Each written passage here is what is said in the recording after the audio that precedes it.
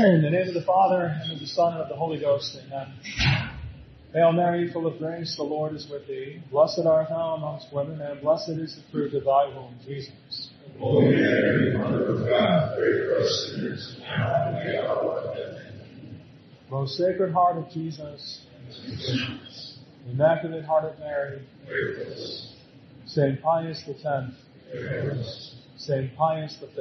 Pray for us. In the name of the Father, and of the Son, and of the Holy Ghost, amen.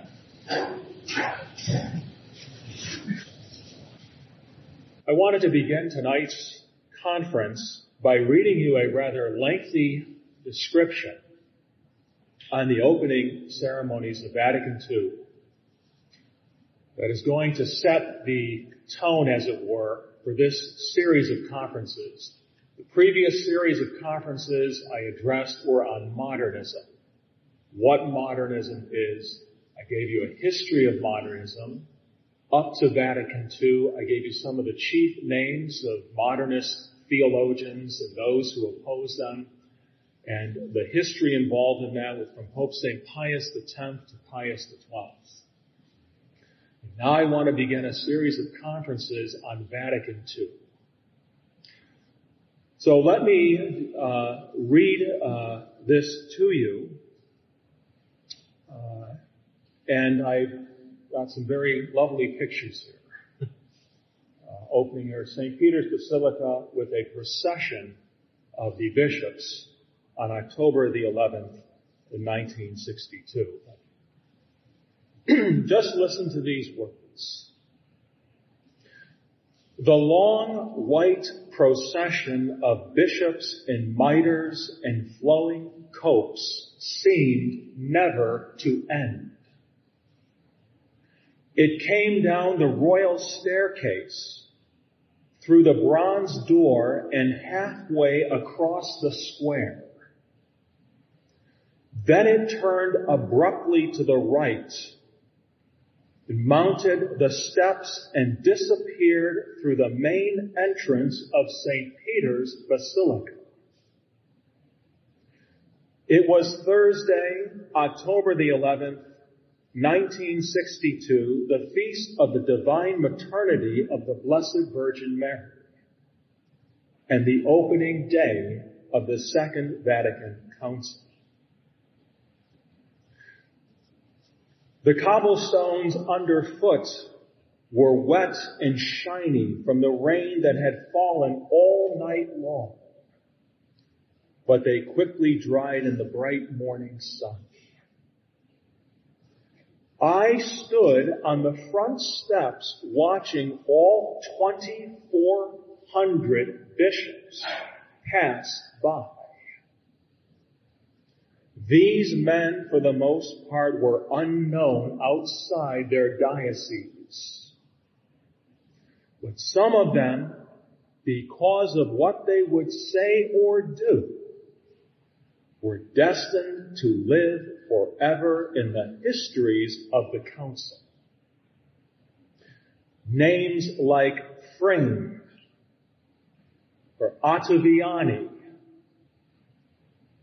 or Leonard, or Cardinal Meyer, or Cardinal Bale, or Cardinal Sunens, were just a few of the many that would never be forgotten. Then he goes on to say this. Not all the bishops were smiling as they passed by, for many among them believed that the council had been convoked simply to rubber stamp previously prepared documents. Some United States bishops had intimated that they would put in a token appearance for 2 or 3 weeks, but then they were going home. Pope John finally appeared at the end of the procession, his face radiant with joy. Repeatedly, he bowed to the crowd, giving his blessing and gladly accepting their greeting in return. For so to speak, this council was his creation. The 21st ecumenical council in the history of the Catholic Church, and the second to be held at the Vatican. He had been Pope for scarcely 3 months when he told 17 astonished cardinals of his intention to call an ecumenical council on January the 25th, 1959. In the Benedictine monastery adjoining the Basilica of St. Paul's outside the walls. At the main entrance to St. Peter's, his portable throne was lowered, and he proceeded down the long aisle on foot.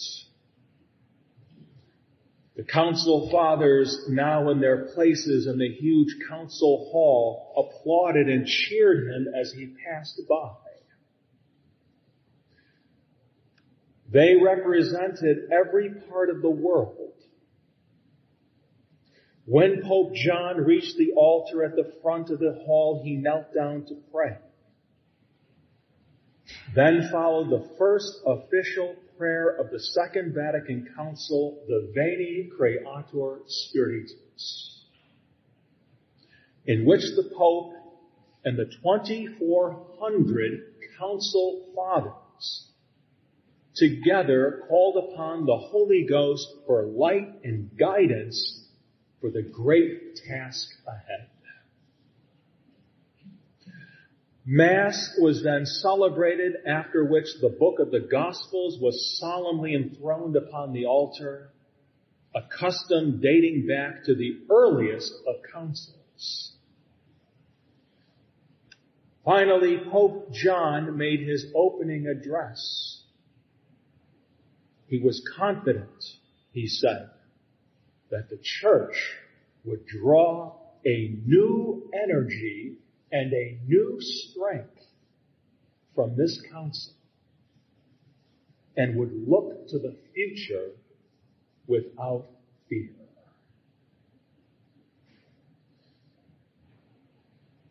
These words that I've just read to you were written by Father Ralph M. Wiltgen,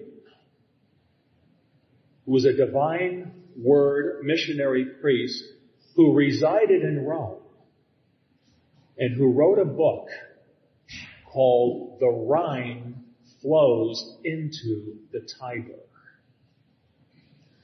It is a book I believe some of you are familiar with. You may have at least seen it or passed by it in our bookstore in St. Pius V Chapel. Is Mr. Flynn here? Do we have that book down there? Right. I remember as a young man seeing the book and a list of books by, remember Tan Books and Publishers? I always thought it was a very conservative, anti-Vatican II book. But it's not. Father Wiltgen wrote this book, The Rhine Flows into the Tiber. He wrote it to present the history of Vatican II to priests and lay people, so that, as he himself wrote in the preface, and I quote, the Second Vatican Council may come alive for you, unquote. That is, it may come alive for the reader. So the book was not meant in any way to be a sharp criticism of the Second Vatican Council or a defender of true Catholic teaching. The book was written to tell the story of Vatican II, characterized, as I have read through the book, characterized by a favorable slant and blessing for Vatican II and its glorious work. Before we delve into the Second Vatican Council, and in particular, before I take apart John the 23rd's opening speech and go through that with you, and then the 16 documents of Vatican II, that I have prepared a short commentary on each one to explain to you what each document said, what it changed, what the church had always taught. Before we get into that, and we're not going to get into any of that tonight, by the way. This is as long as the Modernism Conference. This one's going to go a few months too. Right? Would you expect less? Before we get into all that, though, we have to first set the groundwork by looking at the person of John the 23rd, whose name was Angelo Roncalli. We have to look at John the 23rd, and we have to look at what preceded the council after his election, how he came about to call Vatican II. Just as our conference on modernism and its history gave you a remote preparation for Vatican II, now we're going to look at, if you will, the proximate preparation for Vatican II. And in doing so, we're first going to answer the question, who was Angelo Roncalli?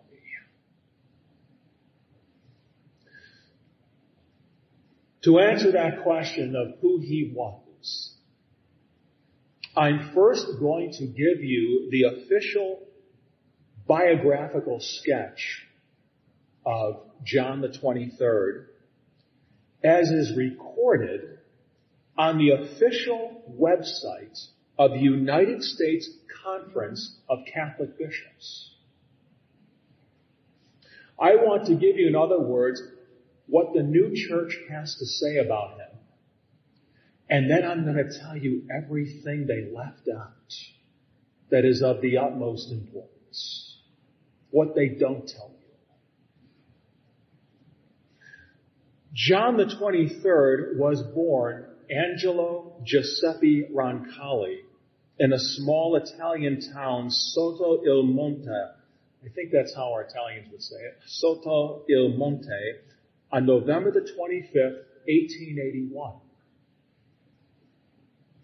Sotto il Monte is located near Bergamo, an Italian metropolis in the north of Italy. He was the fourth of 13 children. His parents were Giovanni Battista Roncalli and his mother Mariana Giulia Mazzola. In 1892, he entered the seminary at Bergamo. He remained there till 1901 when he went to Rome to further his studies. It was at this time he took a year off of seminary training for military service. But in 1902, he returned to the Pontifical Roman Seminary, where he completed his studies for the priesthood. He was ordained a priest on August the 10th in the year 1904. Note that is during the reign of Pope St. Pius X. And almost immediately, he was called upon to serve as the personal secretary to the Bishop of Bergamo, Giacomo Radini Tedeschi, who is pictured here. Bishop Tedeschi. He served as the bishop's personal secretary until the bishop's death on August 22nd, 1914. He died 2 days after St. Pius X. In 1915, young Father Roncalli was drafted into the Italian army. He was a chaplain and a medic. And thus he served during World War I as a chaplain for the Italian army.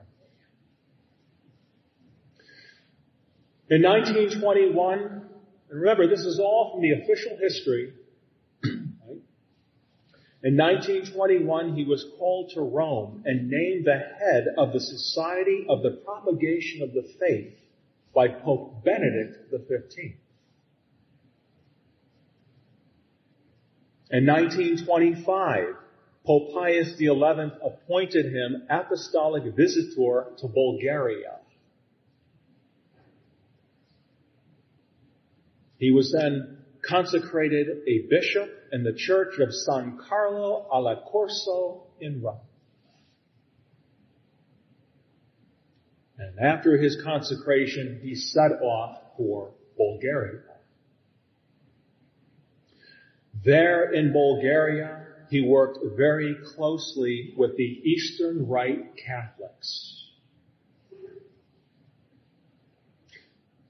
In 1934, he was sent to the city of Istanbul to serve as the apostolic delegate to Turkey and Greece. During the Second World War, as the history given to us by the United States Conference of Catholic Bishops officially tells us, during World War II, he is credited as being the churchman among all other bishops and priests who did more to help the Jews escape the Nazi persecution than including Pope Pius XII. Now remember, that's what they say. That's what they say.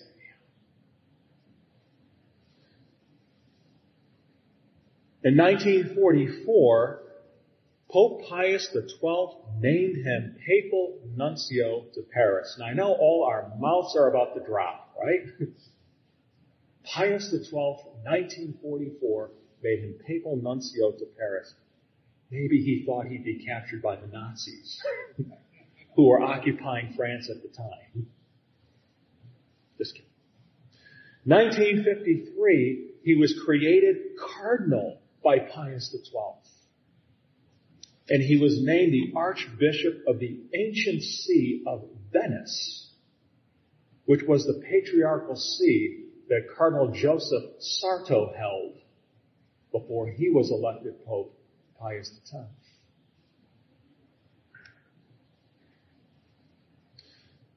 He was called to Rome in 1958 to partake in the papal conclave in which he would be elected. That's the official history of John the 23rd, which they, of course, say of Saint John the 23rd on the official website for the United States Catholic Conference of Bishops. Now, let me tell you the facts that they didn't tell.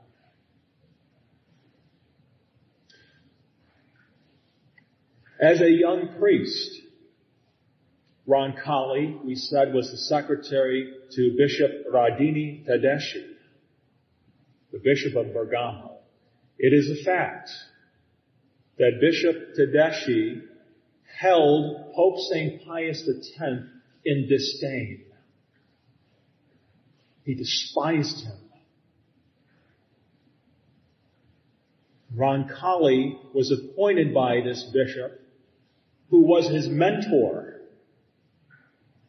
to be the spiritual director of the seminarians at Bergamo. Do you understand what's happening here?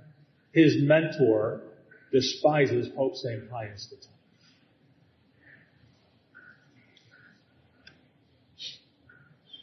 It is also a fact that young Father Roncalli had an open admiration for the Italian modernist, Father Ernesto Bonaiuti. I think that's how you say it. I mentioned this man before to you. He is the one who wrote the work Il Programma dei Modernisti. That is, that Italian work on modernism I mentioned some months ago to you. He wrote that in response to Pope St. Pius X's publication of Pascendi Dominici Gregis, which condemned modernism. But remember I explained to you that before Pius X wrote Pascendi, there was no book of modernism that you could go, so what do the modernists teach? Well, let's grab this book and we'll research it. Nothing like that existed. Pius X wrote Pascendi. He organized their thoughts. He put it down on paper in an organized, systematic fashion. In response, Father Ernesto published the book on modernism, and if you read Ernesto's work, it's basically a rewriting what Pius X already wrote.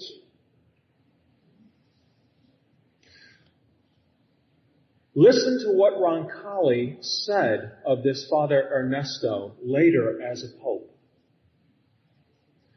He said, and this is a direct quote, "If poor Father Ernesto had met with less harsh and less stiff treatment from the Roman Curia and had received more kindness and tenderness, perhaps his entire story would have been different." Unquote. In other words, he is sympathizing with Father Ernesto. And he is saying that he was treated harshly. Pius X personally excommunicated this man in 1908. And John the 23rd said later, if only he had been treated with kindness, he wouldn't have died outside the church, because he did not reconcile. He died outside the church. So, the bishop he was under was a very bad influence, held Pius X in disdain, as this author tells us. And John the 23rd had sympathies for the chief modernist in Italy, who was excommunicated by Pius X.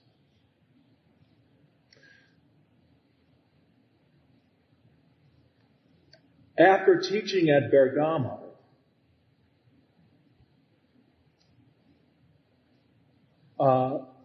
Roncalli, young Father Roncalli, taught at the Lateran University. But here's what happened in the 1920s when he was teaching at the Lateran University. He began teaching the ideas of this man, Rudolf Steiner. Has anyone heard of Rudolf Steiner? I didn't think many would hear of Rudolf. Mr. Fons, of course you Rudolf Steiner. Rudolf Steiner was a Austrian monistic philosopher. Monistic philosophy is this doctrine that basically says all reality can be reduced to one substance. This we call monism in philosophy. If that one substance that everything is reduced to is God, we call it pantheism. But Rudolf Steiner, because of his monistic philosophy that everything, basically the teaching is everything can be reduced to one thing. Everything goes back to one thing, one substance. Rudolf Steiner held the opinion that all religions, whether Catholic, Protestant, Buddhist, Jewish, Islamic, all religions were just basically one. They were one grand religions. One just giant religion here, and all the religions were basically the same. John the 23rd, young Father Roncalli, while teaching at the Lateran University in Rome, began teaching that. This is what the United States Conference of Catholic Bishops website did not tell us. John the 23rd was teaching this. When he was finally caught, as it were, he was labeled with the title Suspect of Modernism. And there was a file on him in the Holy Office in Rome. Suspect of Modernism. They pulled him out of the classroom. He was not allowed to teach anymore. That was 1925. What did they do with him? They consecrated him a bishop, and they sent him to Bulgaria. As my good friend Bob Meyer told us, promoveatur ut moveatur. Let him be promoted so that he might be moved. And that's exactly what happened. They got rid of him. Now, we're probably thinking, that's kind of not the way we would get rid of somebody, right? They promoted him so that they could move him out. And they put him in Bulgaria. Bulgaria at the time was really not a fashionable place to be. They sent him off to Bulgaria. And then they got rid of him even further. They sent him to Istanbul, even further away.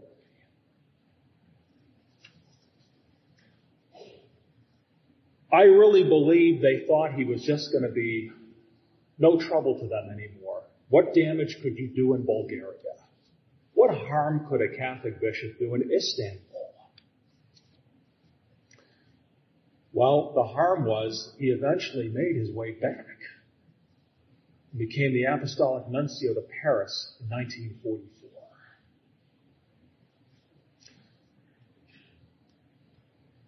Roncalli's models in the priesthood. And here he is with his good friend, Giovanni Montini, Monsignor Montini at the time. His models in the priesthood were those who favored modernism. His statements showed his hatred of anything to do with anti-modernism. One of his greatest friends was this Cardinal Suhard.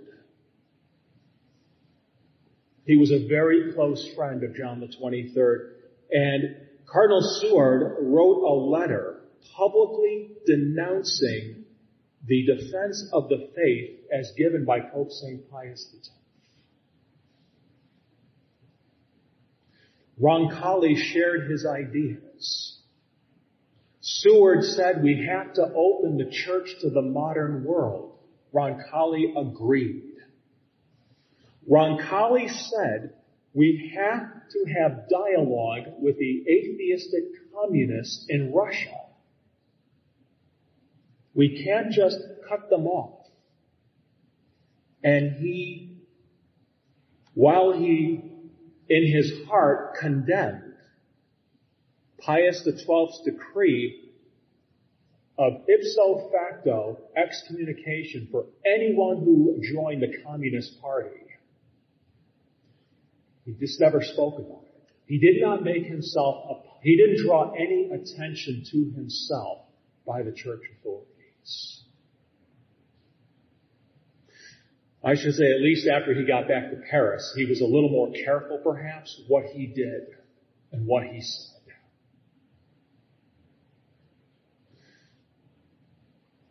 While he was in Paris, he became very good friends with this man, Vincent Auriol.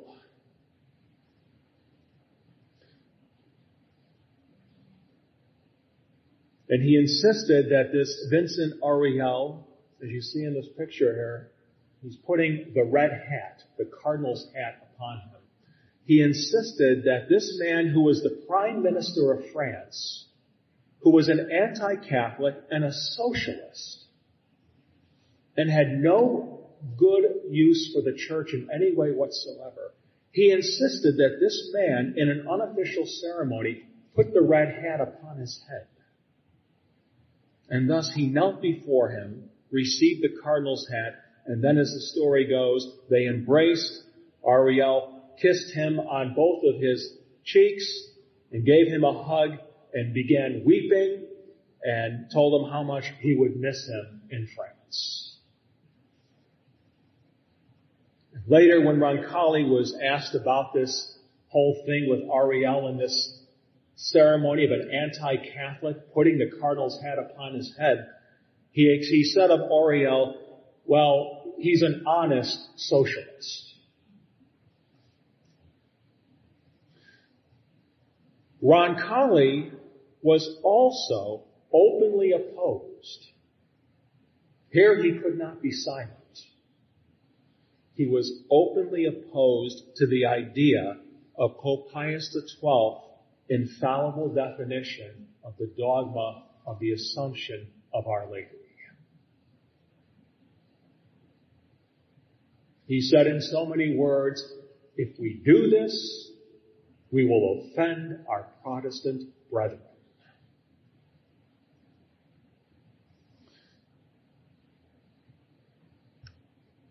This is the man who rose to the ranks of the church, despite the fact that he had been on file in the Holy Office since 1925 as a suspect of modernism. And nonetheless, he was seemingly elected Pope on October the 28th, 1958.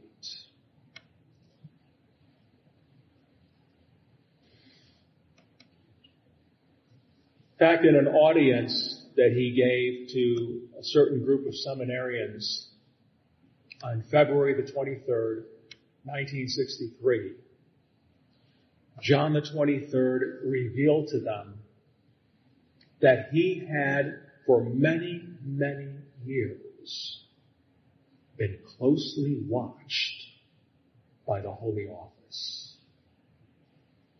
And he joked about it with them. And no wonder he had been closely watched, since his attitude towards modernism, Freemasonry, communism, socialism, and Judaism was diametrically opposed to the constant teaching and practice of the Catholic Church.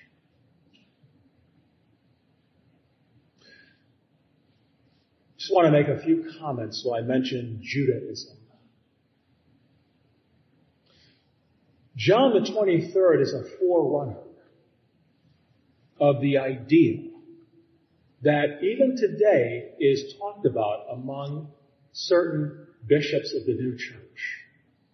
This idea that the very fact that the church accused the Jews of putting Christ to death was a blasphemous idea. In other words, John the 23rd had a whole different view, he said, of our Jewish brethren.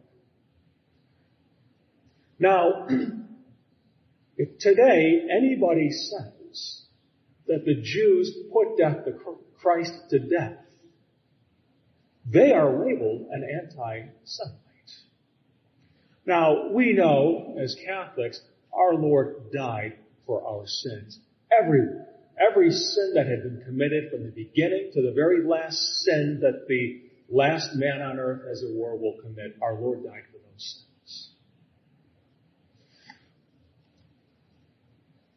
But he is a forerunner to initiate this whole movement of what we have today, that the Jews are not to be targeted for conversion to the Catholic faith.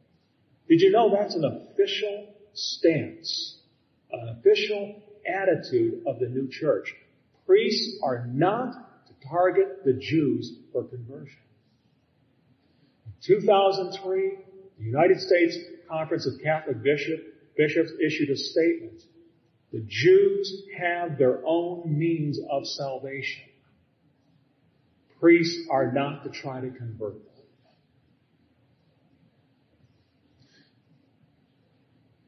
Which, of course, goes against what St. Peter the Apostle said in Acts chapter 4, that there is no name given to us under heaven by which we can be saved, except the name of our Lord Jesus Christ.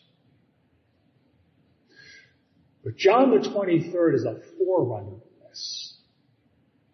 One of his first acts as Pope was to remove the word perfidious from the litanical prayers on Good Friday that are prayed for the Jews. If you attend the Good Friday services, ceremonies of the Mass of the Pre-Sanctified, the Veneration of the Cross, there's a series of litanical prayers where you pray for heretics and schismatics, they pray for Jews, they pray for the conversion of sinners. In that prayer, they labeled the Jews perfidious. He had that word taken out. He also changed Pius XI's act of consecration of the human race to the Sacred Heart that we pray on First Fridays, that we pray every year officially after every Mass on the Feast of Christ the King. John the 23rd removed that little section towards the end of the act of consecration in reference to the Jews, once thy chosen people. He had that taken out. He said it was offensive to the Jews. In the practical order, he would not hear of converting them to Christ and Christianity. And again, today, you never hear them in the new church talk about converting the Jews. If they were to even suggest it, they would be labeled anti-Semitic. Furthermore, Roncalli was among the first to openly promote the false ecumenism that is so rampant today in regard to Protestantism and the Orthodox churches of the East. That is, the schismatic Orthodox churches of the East. Make no mistake about it. Angelo Roncalli was not just a liberal prelate in the church. He was a modernist. He was the man that the modernists, the enemies of the church, sought to have on the throne of Peter. And how? Only God knows. He was elected October the 28th, 1958. When asked by the Dean of the Sacred College, Cardinal Eugene Tisserand, by what name he desired to be known, he said simply, I will be called John.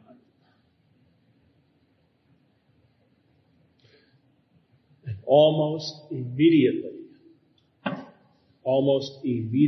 upon ascending the throne of Peter, he went into the offices of the Holy Office in the Vatican. And he demanded to see the file that they had on him. And when it was presented to him, because they can't tell the Pope, no, you can't see this.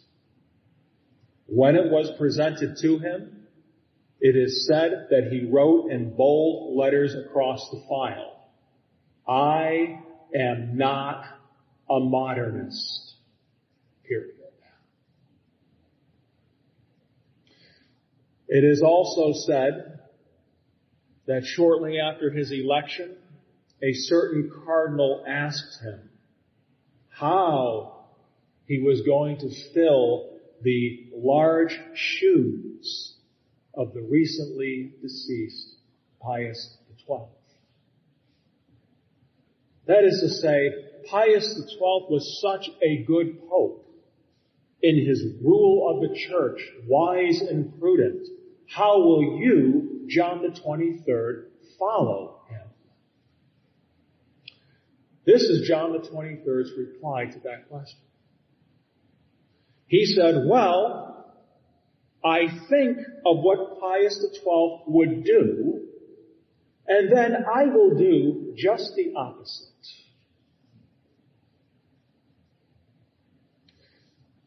So hence, he was elected October the 28th, 1958.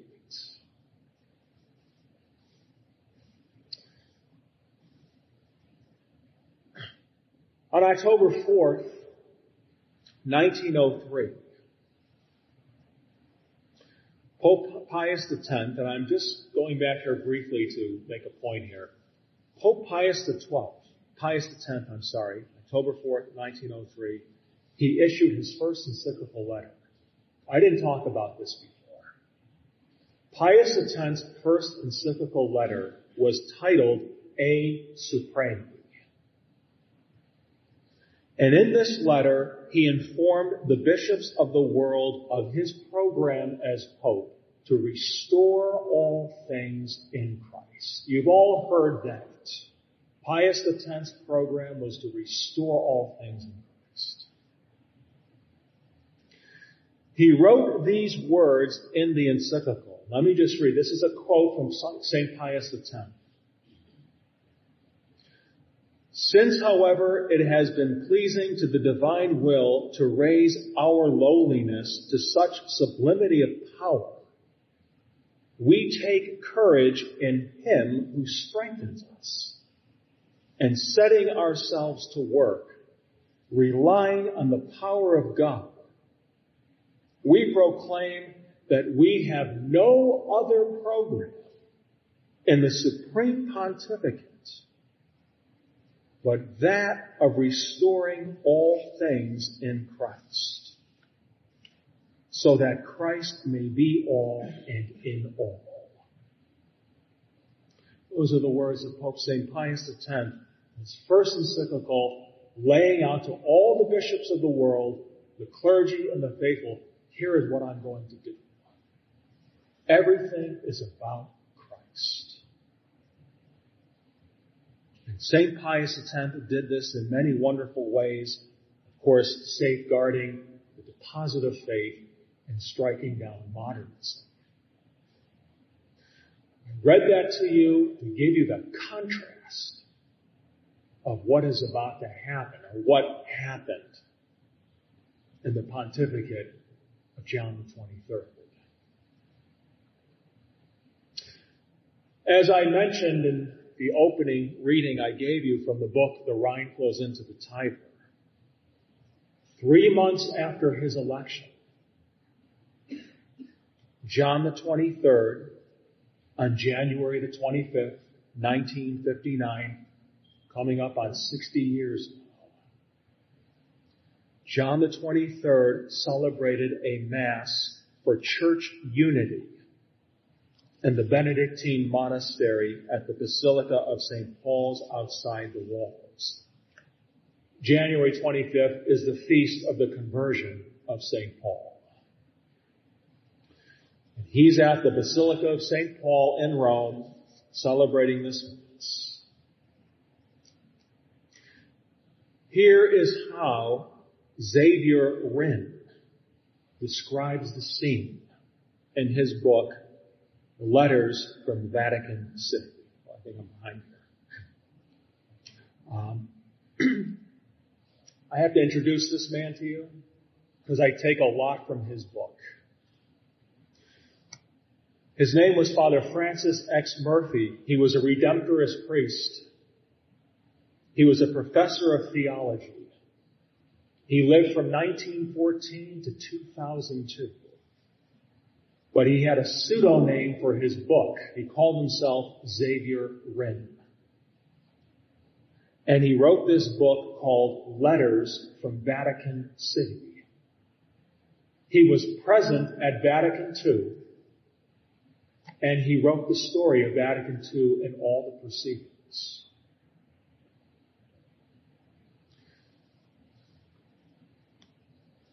He states that he attended the council as a journalist to give his reader a story of Vatican II.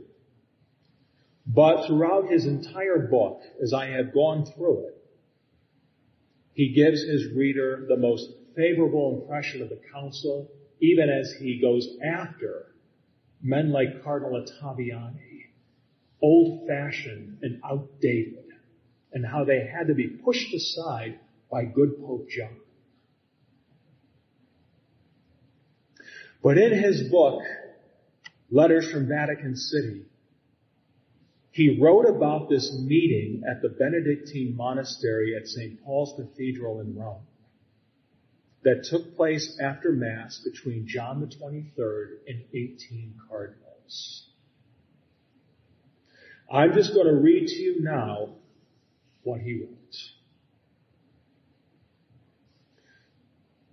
The Pope gathered around him the 18 cardinals present for the occasion and talked to them intimately of the affairs of the Church.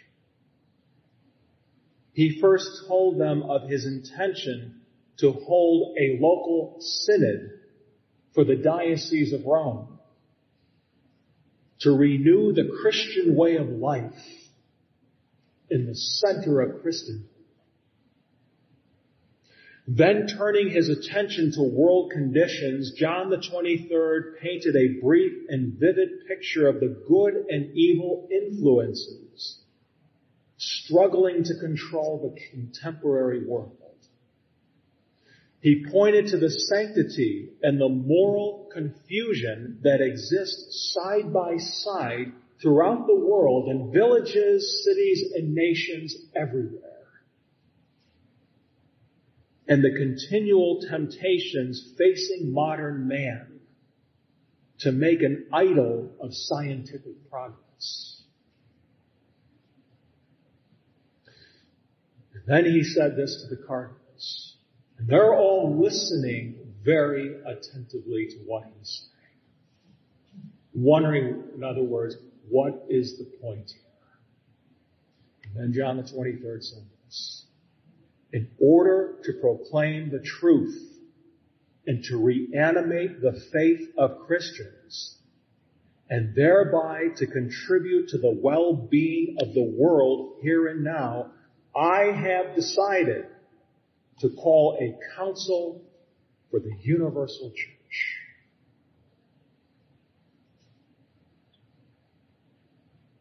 For the first time, he publicly states there's going to be a council.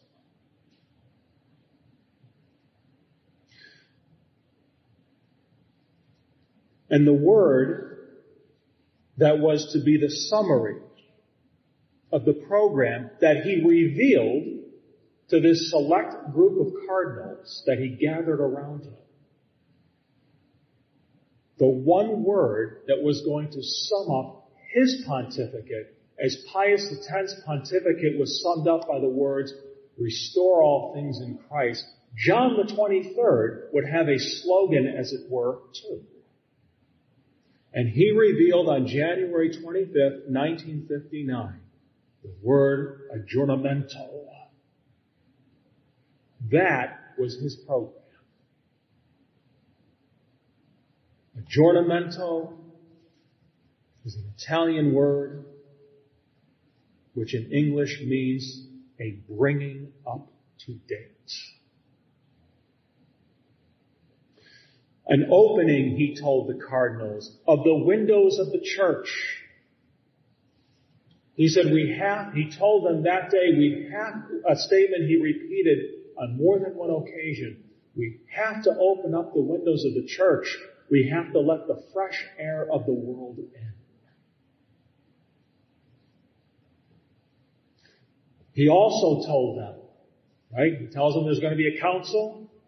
He tells them his program, aggiornamento. He also told them his pontificate, unlike previous pontificates, is not going to be characterized by excommunications and suspensions and punishments and removal of priests and theologians. He says, my pontificate is going to be characterized by kindness and mercy.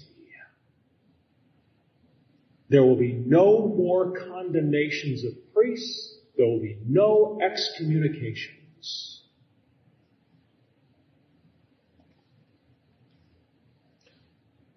After John the 23rd had announced all this to the cardinals, according to Xavier Wren,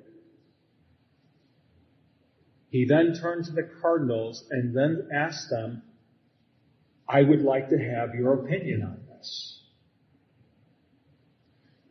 Xavier Wren writes, the cardinals to a man sat mute before him.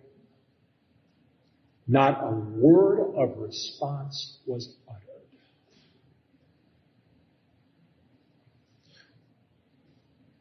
John the 23rd, Xavier Wren goes on to tell us, later expressed his disappointment in all 18 of those cardinals at their lack of enthusiasm for the council, for Aggiornamento, and for his program of kindness and mercy.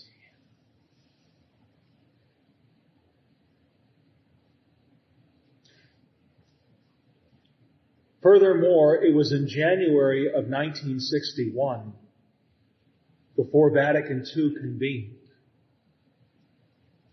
that John the 23rd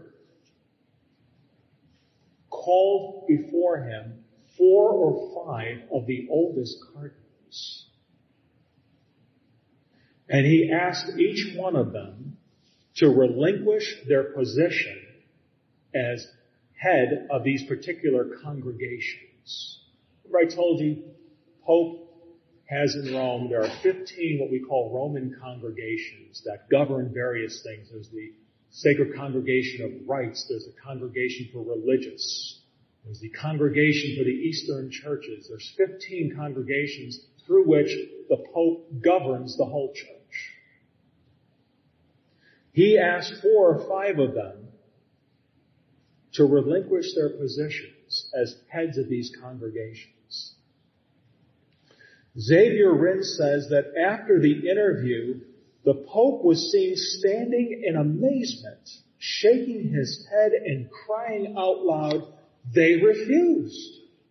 They all refused.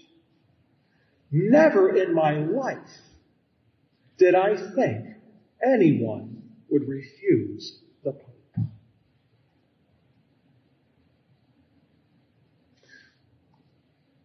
But they refused him because these 4 or 5 cardinals knew what he was up to. You have to understand, as we're not going to go too far into this now, I'm going to stop here momentarily.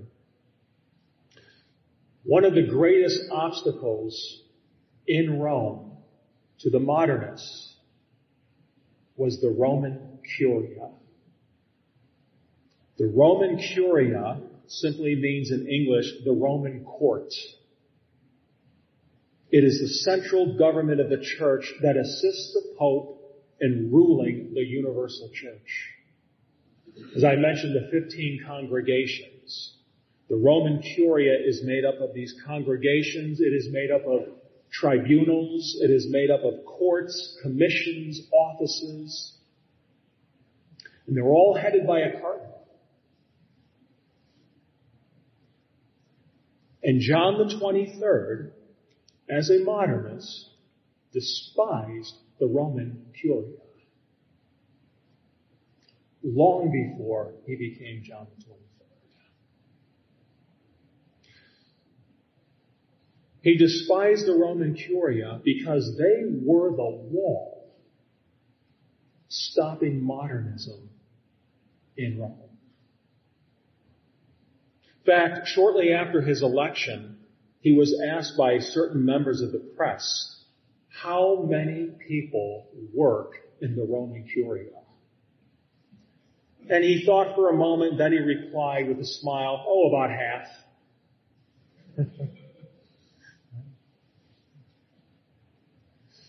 Furthermore, since the time of Pius IX, especially Pope St. Pius X and his condemnation of modernism and the anti-modernism network, the Roman Curia was heavily criticized by the world press. And with each passing year in the 20th century, there was pressure from bishops of Germany, Holland, and France that the Roman Curia had to be restructured or removed. And there were some who were calling for a total abolition of the Roman Curia. They were constantly watching, especially the Holy Office, constantly watching. Bishops around the world were the head of their dioceses. But you know what? It's interesting to note that even in the early 20th century, if in Rome, a man was consecrated a bishop and then sent to a diocese, the bishops in that country would be offended in certain parts of the world. They would get upset that Rome was pushing this on them. A good friend, priest friend, told me many years ago concerning Cardinal Spellman. Cardinal Spellman had studied at the North American College in Rome. Cardinal Spellman became good friends with Pope Pius XII.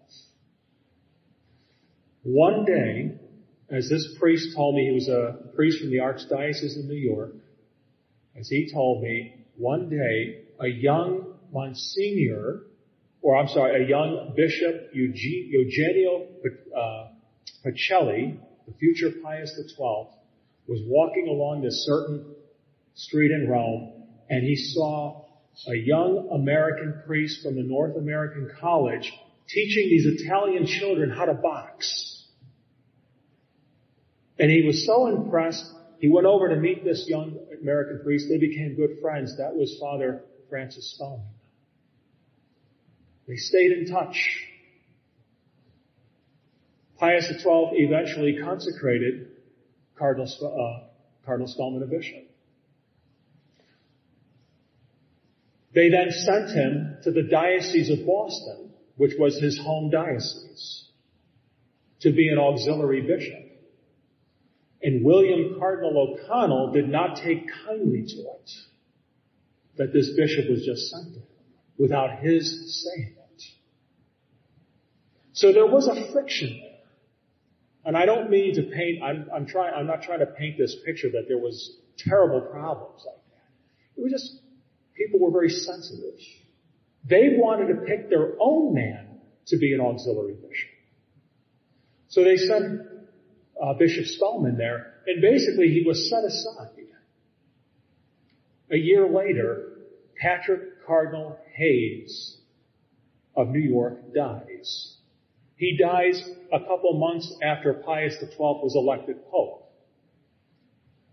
And usually the apostolic delegate in the country sends names over of who can be the next bishop of New York. He consults with, they thought it was going to be a priest in New York who was going to be raised.